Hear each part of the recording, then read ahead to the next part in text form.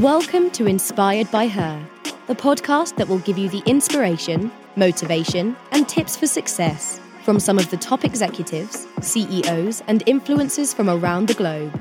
With your host, serial entrepreneur, and named one of the most influential Filipina in the world, Kate Hancock.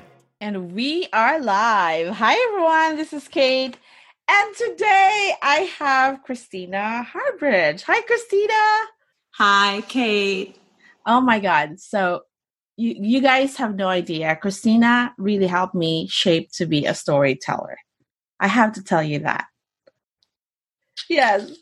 Everyone, Christina is the founder of Allegory, Inc., and she's a behaviorist who trains and coaches individuals, teams, and large groups to understand and leverage their own personal operating system when dealing with others who may or may not be rational. Now, she's also the author of Swayed, How to Communicate for Impact, which reached #1 on Amazon's conflict category list. Christina, I am so happy you're here. Oh my God. It is so good to see you. I know it has been a while. It has. Yeah. No, Christina, can you tell everyone about your company? Oh my goodness. Well,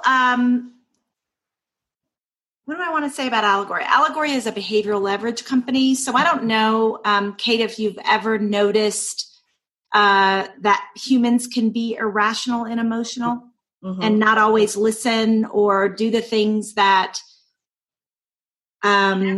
make us loyal to an outcome.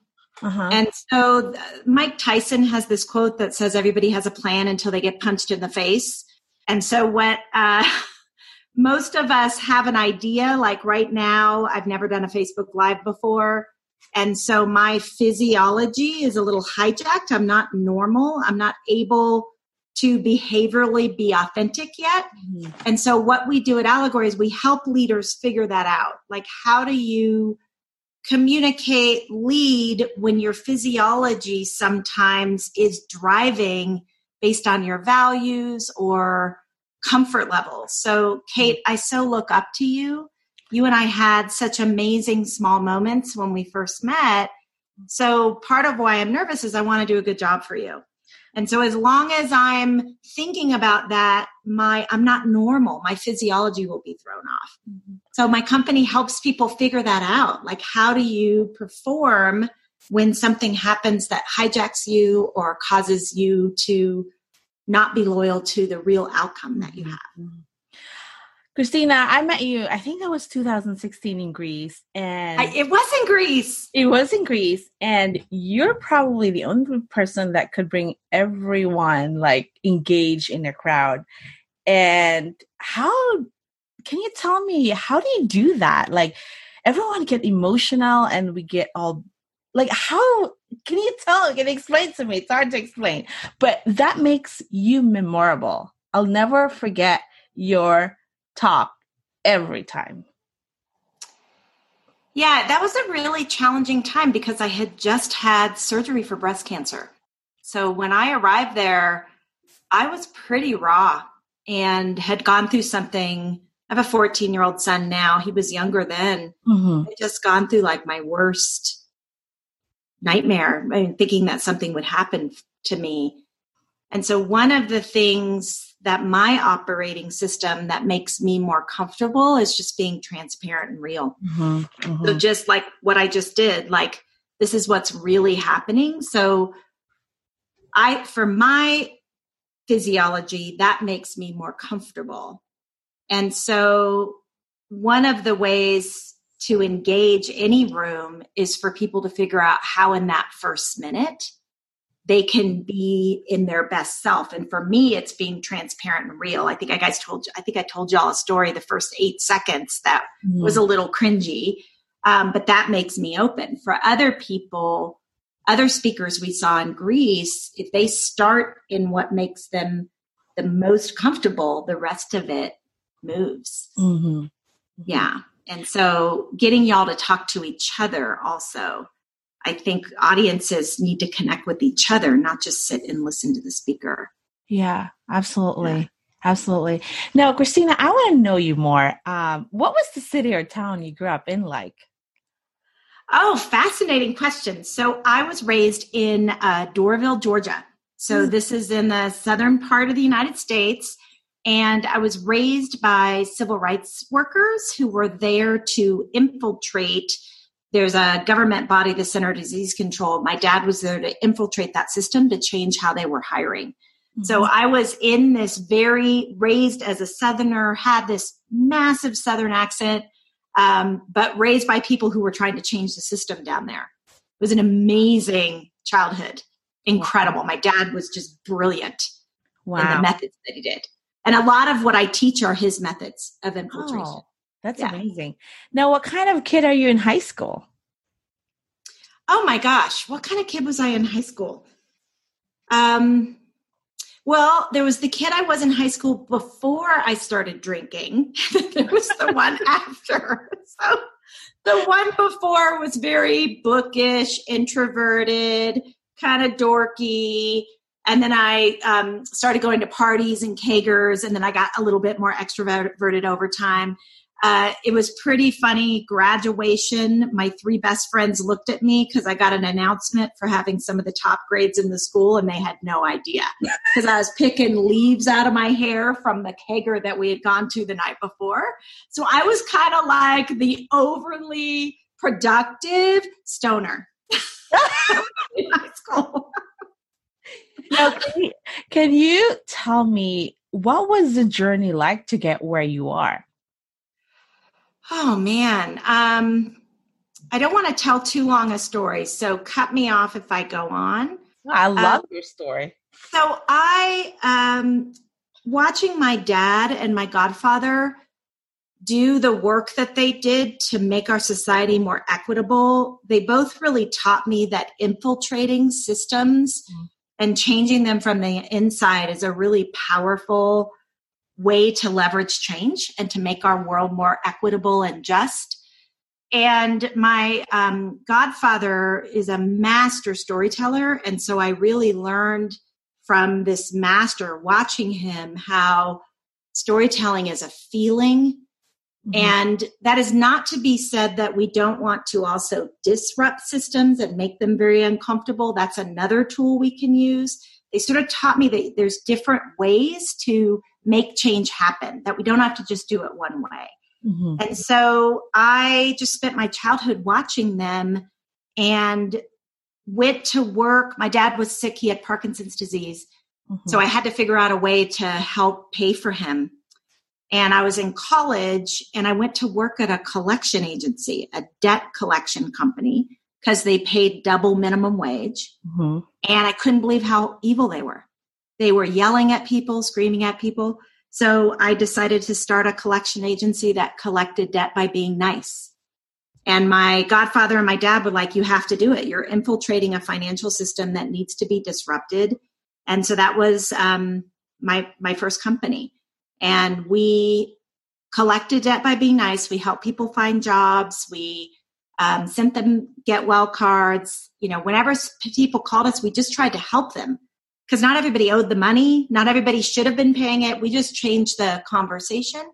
And because of that, we collected 3 times more and we got invited to weddings. Wow. And it really, so Kate, what's the number one goal of a collection call? How would you answer that? Number one goal of a collection call? Collect money. That's what everybody says. That was the problem. The number one goal of a collection call is to establish enough humanity and relationships so they tell you the truth, tell you what's going on so you can help them. 1/3 of people don't owe the money. So don't ask them to pay, find out what's going on. Mm-hmm. So that's a little long-winded, but that I really geeked out on how so much of the interaction that the heroes in the call center were having, how much of that interaction was somebody just needing to feel understood. People have a basic need to feel understood. And so we started changing our methods in how we trained our team. And then I became a NASA test subject in a study at NASA. And they showed me how our physiology is driving our behavior. And so I sold the collection agency and started Allegory because I realized no one's addressing our physiology. We're being taught to use words when it's really our body and our physical. It's not psychology, it's physical. Wow. So that's how Allegory became, is that long-winded story. Wow. And then I have one more, if that's okay. Yes, absolutely. So a woman reached out to me in 2002 and said, hey, do you want to help? There's only 14% of women who are in office.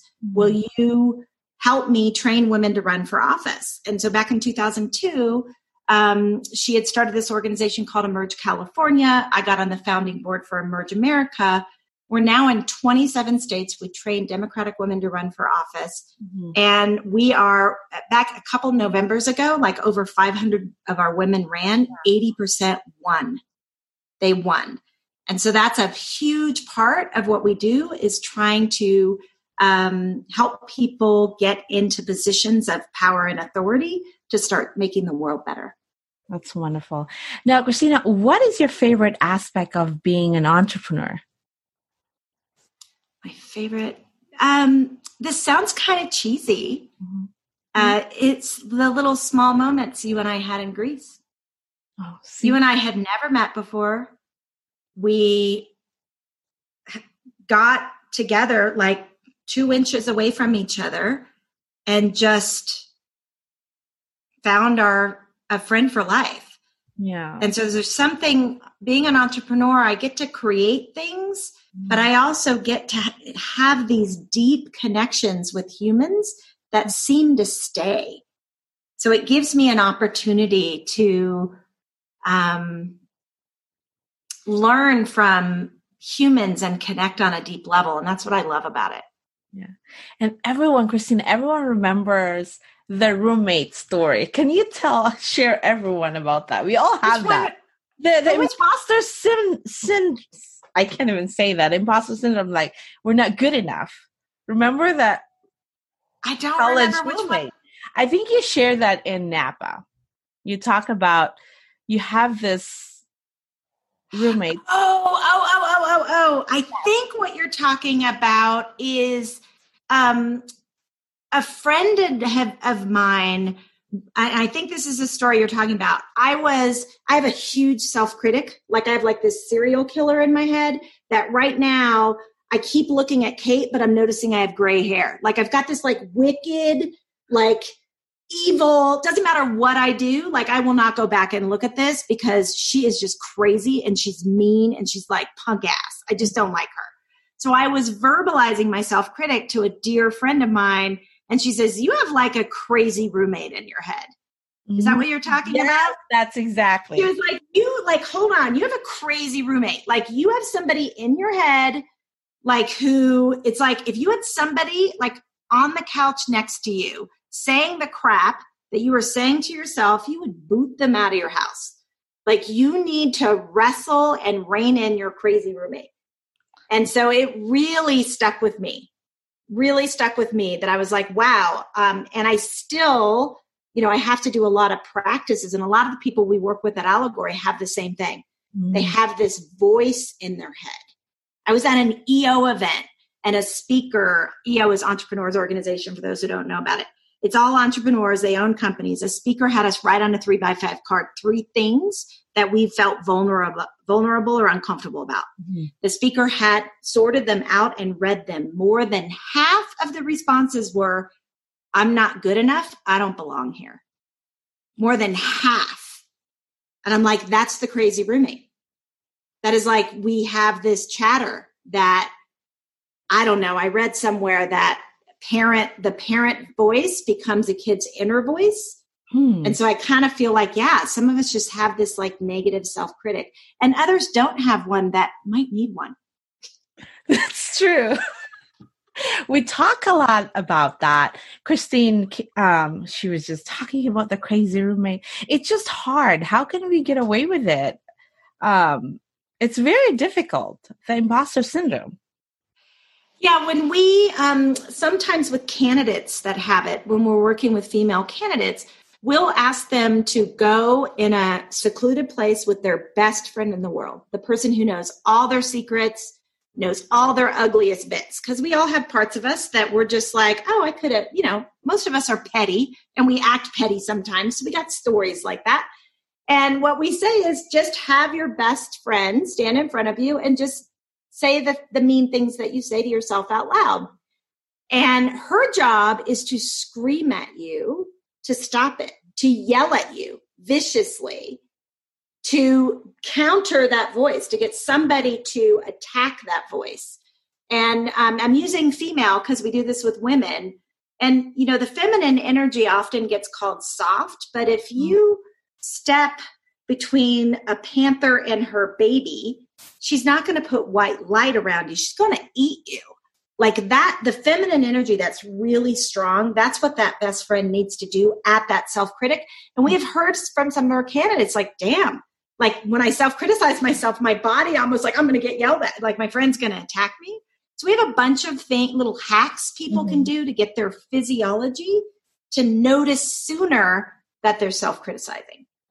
It's not to make it go away, but if I can notice I'm doing it, I can shift to something else. So for me, my thing is being transparent. So I'm very uncomfortable on this call. So when I noticed I was looking at my gray hair, I admitted it.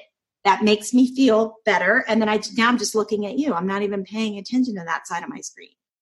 Yeah. So that's one way, is to notice sooner that the critic is driving and know what your pattern is to shift it. Yeah. Yeah. Now, Christina, can you name a person who has had tremendous impact on you as a leader? Oh, there are definitely my dad and my godfather, Shaka Muhammad, like he huge. But I'm going to just pick somebody current, Kimberly Ellis. So Kimberly Ellis there's so many things I can say about her. Executive director for Emerge California, but most important is she ran for Democratic Party chair in California. Mm-hmm. And Kimberly Ellis has a way of creating a movement that lasts for decades. She she has the courage to confront the brutal truth and say the thing. And she has the receipts. She does her work. She studies. She does data. It's all based on rigor. And remember her name. She is going to be president of this country someday, of the United States. She is one of the most powerful. And just working on that campaign with her and watching her ability to hold a truth and say it when everyone was too fragile to hear it. It's one of the most powerful humans I have ever been around. Wow. Never, ever lost the truth. 100% authentic. Wow. You should have her on your program. I'm telling you, she is amazing. I would love to have her. Now, Christina, what have been the biggest challenge you've had to overcome? The self-critic is definitely one for me. Mm-hmm. I'm starting to choke up saying it. This morning, it had a hold of me for like 5 minutes. And so that is, my head is one of my biggest challenges for sure. What would be another one? I think another challenge is the ways that I think very early in my life, we had a lot of loss in our family. And, my brother Sean died when I was 6. My brother Gary died when I was 15. My father had Parkinson's disease, and I created a lot of soothing mechanisms instead of grieving. I think my biggest challenge in life is loving myself for the ways that I moved through that, but also unraveling sometimes my inability to feel. Do you think the soothing mechanism works, or the grieving? Would you do the same thing?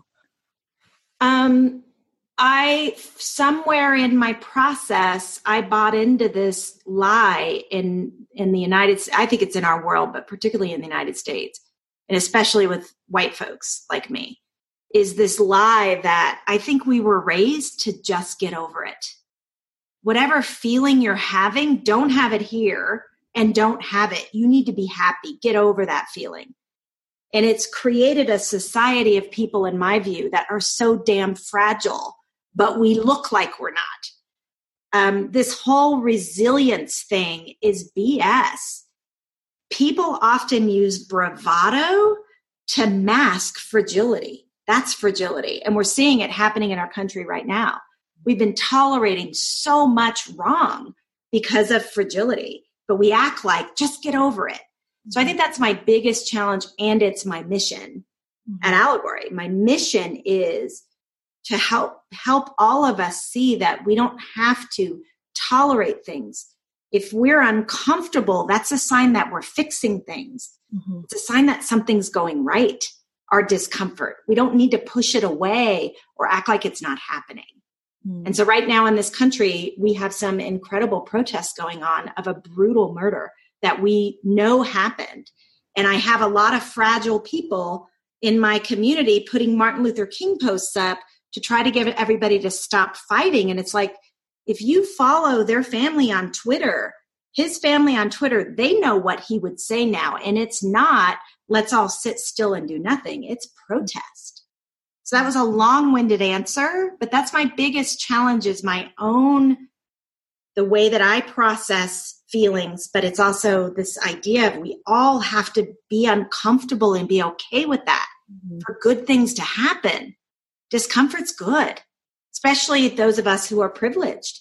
My discomfort means things are getting better for everyone.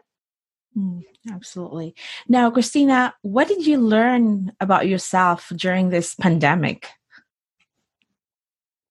What did I learn that I really like staying at home.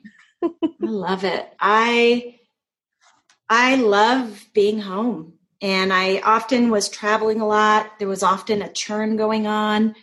And this has been incredible, being home and not having so much to go to. I'm highly introverted. And so it helped me realize how much I do things that I don't want to do. And so I have learned quite a bit. Yeah. And what is your greatest fear, and how do you manage fear? Oh man, Kate, your questions are hard. I want questions in advance. It's funny. I was just talking to my son about this morning. I think one of my greatest fears is that I've hurt someone horribly and I'm completely unaware. And that there's this wound there and they're not willing to tell me. And I only let people in my inner circle that are willing to say the thing. I can't be close to people that quietly tolerate, that will go talk to somebody else about something rather than telling me directly. Yeah. But it does come from my greatest fear. Like right now on this call, I'm worried that sloppy language hurts someone deeply and that they're not going to tell me and I can't clean it up or learn from it and learn that I shouldn't say that again, that it was hurtful or painful. Drives a lot of my self-critic. And I know after I get off this, I'm going to process that. I don't want to hurt people with sloppiness or lack of perspective. Beautiful. Now, think back to a time that you felt transformed. How did you change and why? A time I felt transformed.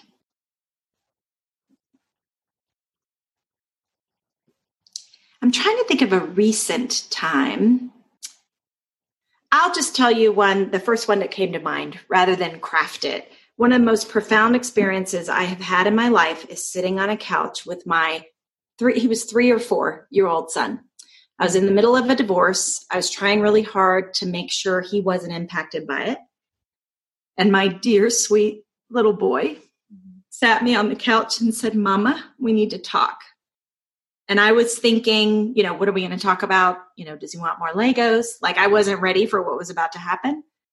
And he said, "Mama, when you're sad and you act like you're happy, I know you're sad." It was one of the biggest breakthroughs around this grieving that I thought my job was to make things seem okay. when it's my job to teach my son that you can go in the depths of despair and still be okay. Mm-hmm. I was passing on this bravado sickness that I'm really trying to discount. And I looked at him and I had a tear like fly out of, I think it hit his face.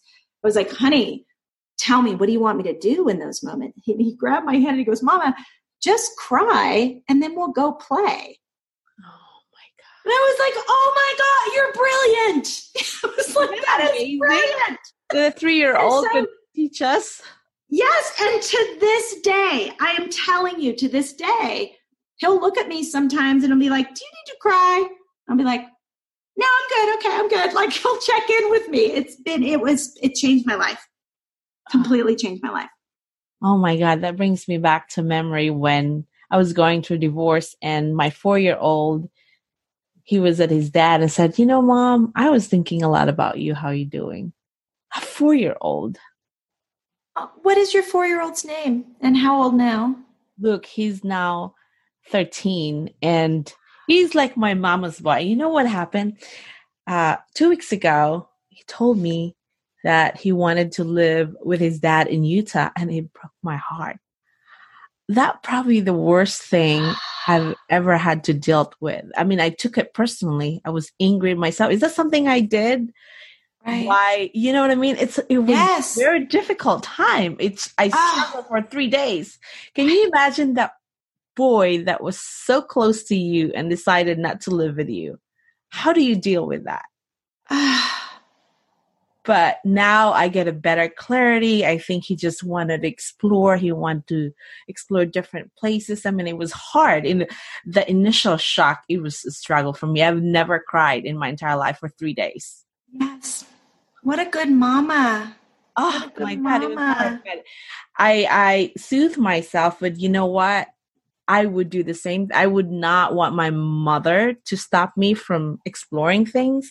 Yes. I just rewired my brain. Right. Yeah. And Kate, I hope that, one of the reasons why you have such a big following is your capacity to be real like that, that you allowed yourself to feel it and still focused on Luke, on your son, on his outcome. And, I don't know that I could do that. And I'm so grateful that you shared that because that might be coming. Yeah. My son's 14. We have to get our kids together because they sound very similar. My son's 14 and that can happen. Mm-hmm. That's being able to stay loyal to the outcome, which is your son, rather than, that had to be so hard. I took it personally. Like, is that my mother? Like, is that how I raised her? Like, I was like trying to realize, what did I do wrong? Did I not buy enough food? Like, it was so difficult. I took it so personally. And, I cried for the first time in front of my forum. Like, that was like a death in you. Yeah. Loyal. I thought he was my mama's boy and he's not. I was like, oh my God, my son changed so much. So all I have to do is just embrace who he is and what he wanted to do. But how do you accept that as a mother? It took me 3 days. It was very difficult. That is so fast. It only took you 3 days?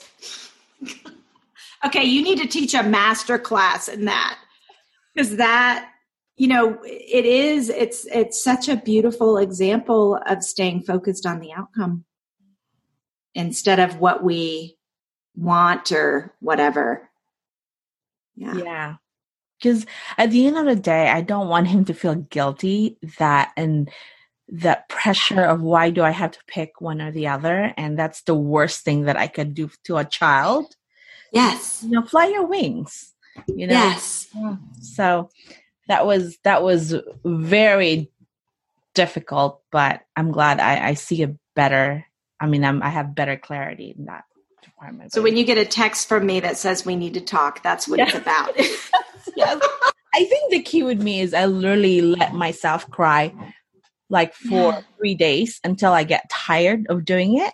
Yeah. And just let it go. Yeah. That is both my challenge and my mission, is that allowing ourselves to feel for 3 days without pretending it's okay is how I think we become okay. Yeah. Absolutely. Now, Christina, how do you generate new ideas? I am a skeptic. Mm-hmm. So in my brain, I break everything I hear. And it took me a long time. Someone said to me recently that I was oppositional, that whatever is everyone's doing, I do the opposite. And I really fought them on that because I'm oppositional. And then I thought about it.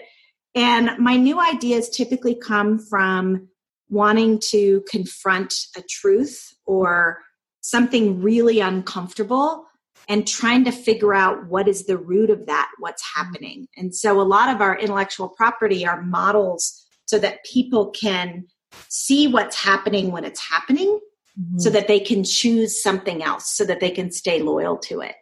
So most of our stuff has been created in the worst moments of my life. Mm-hmm. Wow. Yeah. Or having someone give me advice that felt repulsive. And then I fix their advice in my head. That's amazing. And so a quick example, when I had my call center, I would hire all these training companies and coaches to coach me how to be a CEO. And they'd tell me to do stuff that I couldn't pull off. It didn't match my operating system. Mm-hmm. And so I just create stuff that I can pull off, or I create something for somebody that they can pull off, because we're all a little bit different. General tools just don't work for everybody. Mm-hmm. Mm-hmm. Now let's talk about that collection agency. Now I have a friend that's doing AI, and they said they can replicate, the human being talking to the other line. Do you believe in that? Like he said it's 98% accurate as far as the way how AI would talk to the other person. I mean, do you think that's something AI can do? So it's funny. We help a lot of companies get funding. That's part of our business. And so AI is something we've been involved in for a while. And so one of the challenges with AI is a lot of the testing and patterns is based on humans. Mm-hmm. And then it builds on that. And so if, let's say, a collection agency wants to use AI, if they're building their patterns on collect the money, I don't think it's going to work the way ours worked, because that pattern doesn't work. We built our, human interactions on filling a person's basic need to feel understood. Mm-hmm. So I taught my collectors, your job is to fill their basic need to feel understood, not to ask for the money. And we had a whole thing we did about how you do that for real. You have to genuinely love the person. And then there's a lot of physiology that goes with that. So if I was building AI that did that, then yeah, it might work. But I think it's tricky because I don't know yet that AI is intelligent enough to understand how to fill a basic need to feel understood. So there's something, even the humans we would train, we had to teach them to feel that in their body. It's not intellectual. It's not an intellectual thing. It's more noticing the other person and feeling where the conversation can go. So it depends. If their goal is collect the money, yeah, they could probably do a transactional AI, like getting your hair cut, calling for an appointment. But human understanding, I don't think so. Not yet. Yeah. I am very curious. How do you train all your staff to have empathy when they were doing the collection? That is why I started Allegory, because we hired all these people and it wasn't working. And so an example I often give is there's a really good book called Radical Candor, and it has a really good concept. But if your physiology isn't feeling empathetic, you can't. That's where it all starts with a feeling. So like empathy, for example, is a feeling. It's not a strategy. And a lot of trainings try to get you to do the strategy without the feeling. So we had a whole training exercise we did, which included this heart math machine that tested heart coherence, teaching people to really pay attention to their physiology, and we hired for empathy. So and at Allegory, same thing. We hire for empathy. We have a whole testing. Our interviews are not a conversation. We get 14 people in a room that want the job and get them doing exercises together to show us who they are rather than tell us who they are. So in terms of answering your question, first it's hiring people that already have that innate ability, but then it's teaching them how to feel in that moment and stay curious no matter what's going on. And it was a lot of training. I could imagine. Yeah. I could imagine. I find out like I have a lot of staff that's Filipino, and it's in us. It's easier, right? But when I hire someone else, like, oh my God, I have to dig and dig and dig where the value is coming from. It's very difficult if it's not in their head. I mean, it's just not there. Especially and it's service. It's an innate. So there's some talent that is innate. Mm-hmm.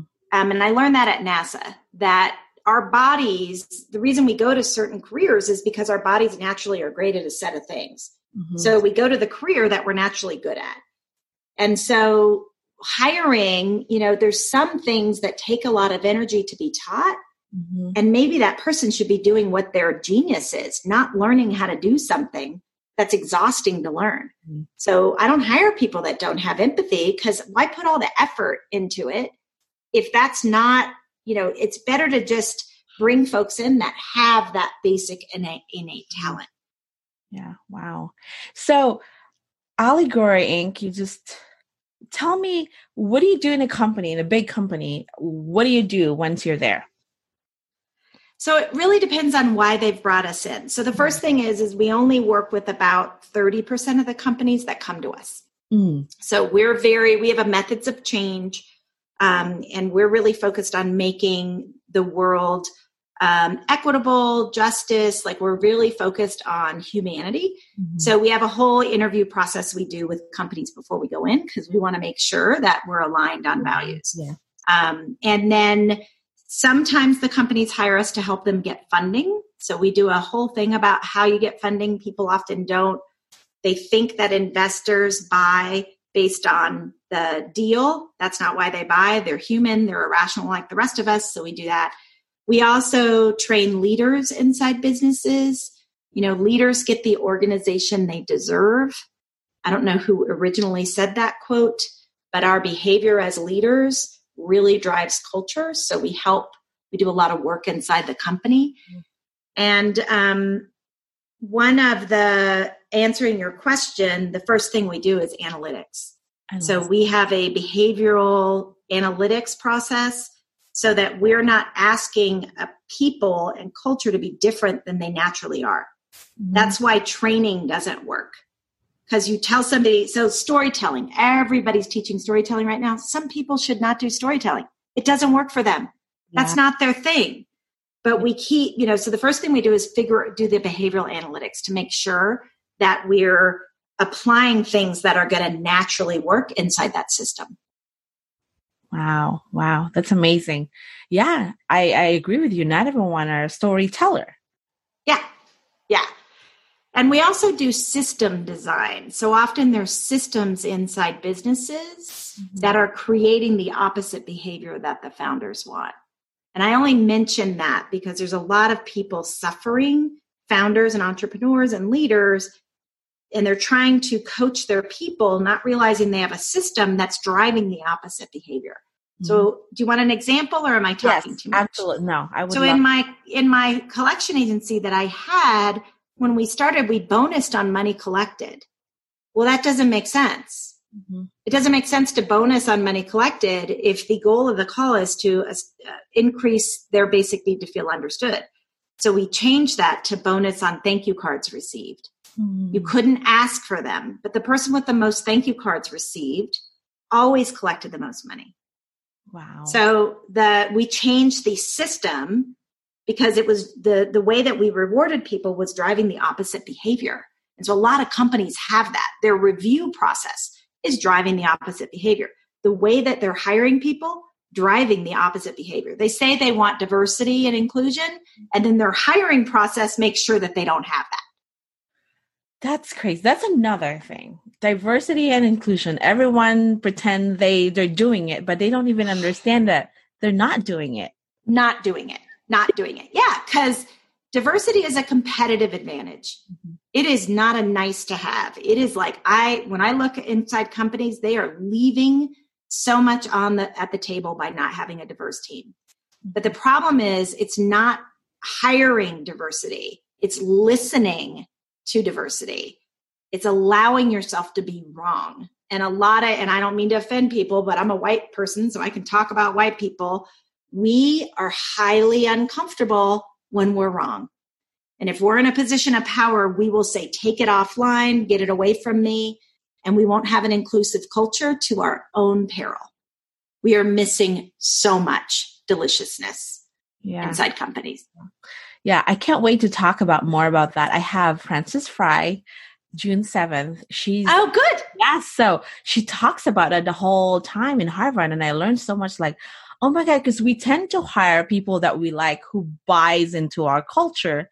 But not everyone, what she was saying is you have to embrace them even though they're not buying to the whole circle.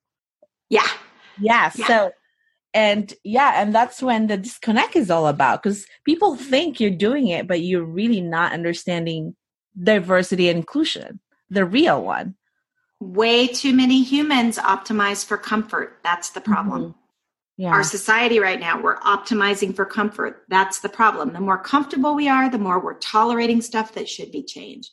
So if there's a CEO listening to this, next time you're in a meeting and you hear yourself say, let's take it offline, you are missing something there.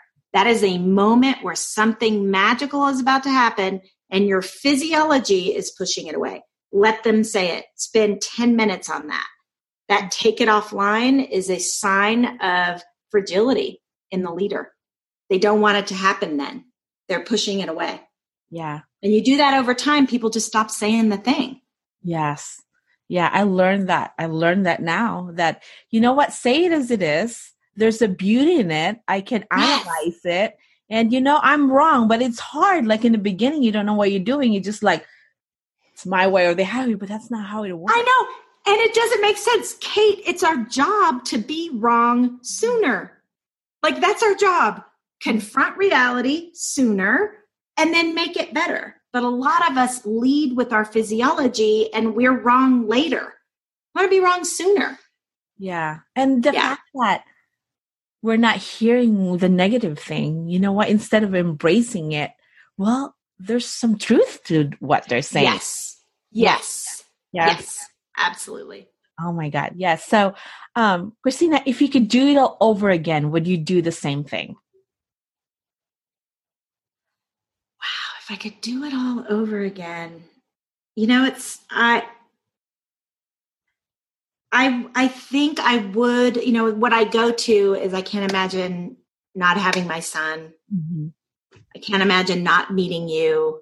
I can't. So yeah, I would. I think I would do it a little bit differently. Mm-hmm. I do think that I could have put better systems and processes in place. I think I made it pretty hard on the teams that worked with me because I wasn't really good at that. And so I can see little pieces I would have done differently. But yeah, I would do it different. I love where I am right now. Mm-hmm. And our methods of change, I'm really excited and motivated. I feel like we're at a time in society where we could really improve and change right now if people are willing to be uncomfortable. Yeah, absolutely. Now, how do you want to be remembered? One of my deepest values as a human is how people feel about themselves when they're around me. Mm-hmm. And I would like for that, I've left people feeling loved and seen and valued as an individual, except for people who I think are evil. Then I want them to feel a mirror in me, that a boundary on that what they're doing is not okay. But I think for the most part, it's that people feel like they matter. And I've left that. Oh my God. Christina, you have no idea. Thank you so much for your time. I enjoyed talking to you. I miss you. I miss you so much. This was so hard. This was so hard. And I cannot imagine of doing my first live thing with anybody else. I love you. You are doing this is you're elevating other people. This is such a huge, that little conversation we had in Greece. Like, I just want you to know that what you're leaving is the elevation of other humans using your magic and your talent. And I just am so grateful for you for doing that. Well, thank you. And your son is so lucky to have you as a mama. We can talk about that. Now, Christina, where can they find you? What's the company handle? I am so horrible at social media, so I would love help with that. So I'm on Twitter. I think it's Harbridge, and Instagram, Christina Harbridge, Christina.Harbridge, and then Allegory Inc. Yeah, and if you just look at our website, it's all there. Well, I got to get better at social media, man. Well, we can talk. Okay. Thank you so much. Lots of love, honey. Thank you. Thank you. Have a wonderful day. Bye. Bye. Hi, everyone. This is Dan, producer of the show. Today, I wanted to share with you my new favorite podcast called The Passion Economy by Adam Davidson. We've included an 8-minute clip of my favorite episode at the end of this show, so make sure you stay on to check it out and enjoy the episode. Damali will tell us that the election in November 2016 was so dramatic in her life that it made her restructure her entire life. Yet she is not going to tell us ever, and I tried, how she feels about President Trump. And that tells you a lot about Damali. She is all about conflict resolution, stopping conflicts, resolving conflicts. And she knows that whoever she's talking to, bringing up the name Trump and expressing a view is highly likely to cause conflict, and that is not what she's about. She did tell me that what spurred this change in her was this shift in our culture overall, a shift that was clearly sparked by the 2016 election. I felt like, especially in New York City, I felt like the mood in the air had changed. I felt like throughout the campaign, a lot of things that I think Americans have tried to ignore or, try to avoid kind of came back to life. And I remember thinking, Adam, the world is going to need a lot of conflict resolvers now. And literally, I thought those words, and then I couldn't stop thinking that. Like every day I woke up and I thought that, and I looked at my children and I thought that, and I sat in my office and I thought that. So what was I doing with all these skills and and not using them for the greater good? For the greater good. Yeah. And that's a social engineer in me coming out. Right. She was dormant for a bit. If you loved your job at Weil or Deloitte, more power to you. But I think it would feel like a bit of a bummer if you didn't use some of these other tools. If we are three-dimensional, if we are, let's say we have 100% of ourselves. So I felt like in each of those jobs, I was giving my all. I was doing my best, and I was doing very well. I wasn't using 100% of all of let's call them passions or skills that I had, because there wasn't a space to use all of that. And so what I did with my own companies, especially the first one, was to create a space to use all of my skills. To create a job, because nobody was like, hey, you know what we want? We need an assistant general counsel for everything Damali loves doing. Yes. And is great at. Yeah. Yes. Yeah. Okay. So how does that happen? How do you have this really good job? I don't want to embarrass you. I'm assuming it's a really good salary, and it's the next levels are even more. Yes. With a lot of support internally. Like, it was close. I could walk there from my apartment. Like, it was great. It was great. It was great. So what do you do? Like, how do you start thinking about your passions and what you're doing? What action do you take? Yeah. And so, I mean, it's funny. I actually took out a legal pad and I wrote down everything that Where were you knew how to when do. you did this? Well, it started at lunchtime at work. I should have gone out for lunch and I didn't. I was, again, so ensconced, if you will, with this idea of conflict resolvers being needed immediately. And I felt like a superhero. I felt like, like Superman has that sort of, he takes off his shirt and there's the S. I felt like I had these skills that were needed and no one knew about them. Not that, again, I'd used them for work, but kind of where they fit in. And so I took out a legal pad. I started at work. I was sitting in my office, and I remember like writing on my legal pad, which probably looked like legal work. And I wrote all the things I knew how to do. And it started off, I remember writing like speaks different languages, travels, can negotiate X, Y, and Z. It started off like that, but then it was like this amazing brainstorming session where everything I wrote, I thought of something else. And I think it went on. It was one of those 11 by 14 legal pads. Yeah, and so I went on, and I remember it was like columns of work. And also, I have the worst handwriting, so I couldn't even decipher everything. But I just kept going on and kept going on. And I think I had about 3 pages. I still have this somewhere. I should look in one of my banker's boxes from when I packed up my office there. And I wrote everything down, and then I started so I had this massive list of what I knew how to do. And some of the options had subcategories. That's how I think. Subparagraph G. Yeah, subparagraph G was there.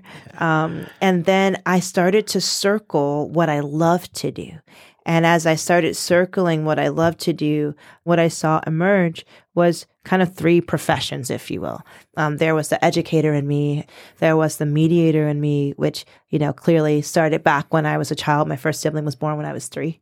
And so I feel like I've had budding skills from the age of 3 onward. And then, of course, there was the lawyer. Being that I lived in New York for so many years, most people only knew me as Damali the lawyer. And so when I sat there and I actually wrote attorney, mediator, educator, and I was like, I like that. I'm going to put it on the card. So I did. You did? You ordered a card? I did. I didn't even have a name yet for my company, but I was like, it's going to say attorney, mediator, and educator. And that's what I did. Wow. Well, I want to zero in on this because this is such a passion economy moment. This is like, I want listeners to think about their Damali moment when they're like, because I think so many people are in exactly the boat you were in on that day. It's not that you're, an accountant who hates accounting and your dream is to be a baker and you have to just fully leave one world and go to another world. I think that does happen. Yeah. But more often it's you have a job and a life that's maybe it's 68% or 73% satisfying.